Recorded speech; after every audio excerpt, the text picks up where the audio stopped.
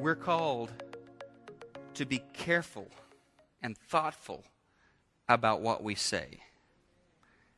Because God's listening. He's in heaven. He's listening. And when we make those affirmations, we need to keep them. Now, real quickly, as we kind of finish out today, let me introduce you to who I think is the most extravagant, outlandish promise maker of all time. His name is Jesus. His name is Jesus. And let's check out one of the most over-the-top promises this guy named Jesus ever made. It occurs in several places, but I'll get this from Matthew 17, 22 to 23. When they came together in Galilee, he said to them, "The Son of Man is going to be betrayed into the hands of men. They will kill him, and on the third day he will be raised." Okay, that's pretty neat. First of all, he's describing this future set of events. I'm going to be arrested. I'm going to be tried. I'm going to be killed. And then the doozy, right? I'll be raised from the dead.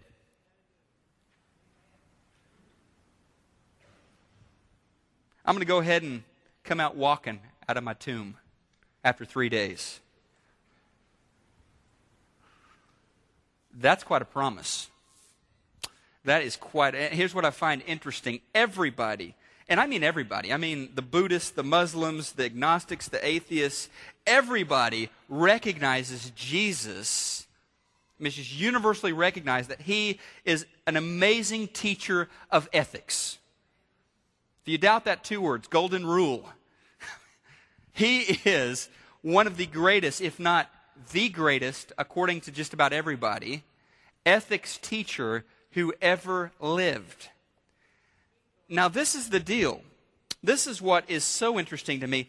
A lot of people manage somehow to believe that Jesus is an amazing teacher of morality and the most outlandish liar of history.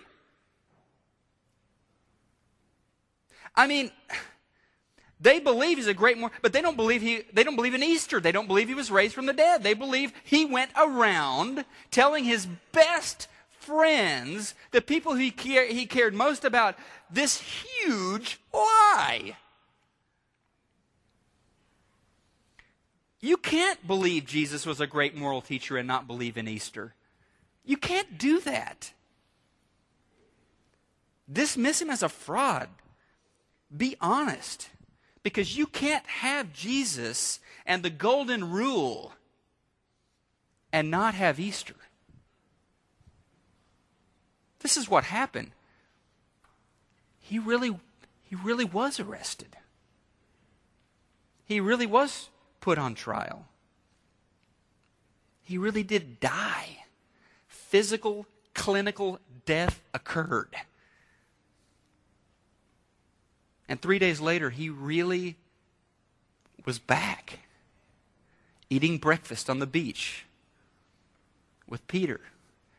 He really was physically back. And in a world where it's not like they might, but they will. In a world where business associates will let you down. In a world where your best friends will sometimes tell you things that aren't exactly true.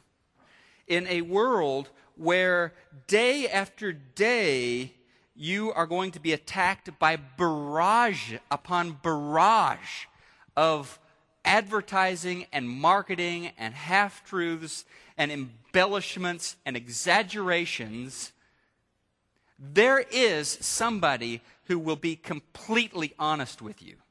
And that's Jesus. I mean, check this out in the Sermon on the Mount. He's not necessarily telling us what we want to hear. I mean, he's not all about easy truths and easy discipleship and health and wealth and everything good. I mean, he tells it like it is. He's very, very honest. And he's also honest when he says, my resurrection is not just for me. My resurrection power is for everyone who follows me. I'm the resurrection. I'm the life. that means I can trust Him. I can trust Him to tell me the truth. I can trust Him to deliver on His promise to take care of my life. I can trust Him to follow through on His promise to one day reunite us after my death in the next world. I believe Jesus. I believe He was a great moral teacher, and I believe He was the Son of God, because those two things, to me, are married, and they have to be.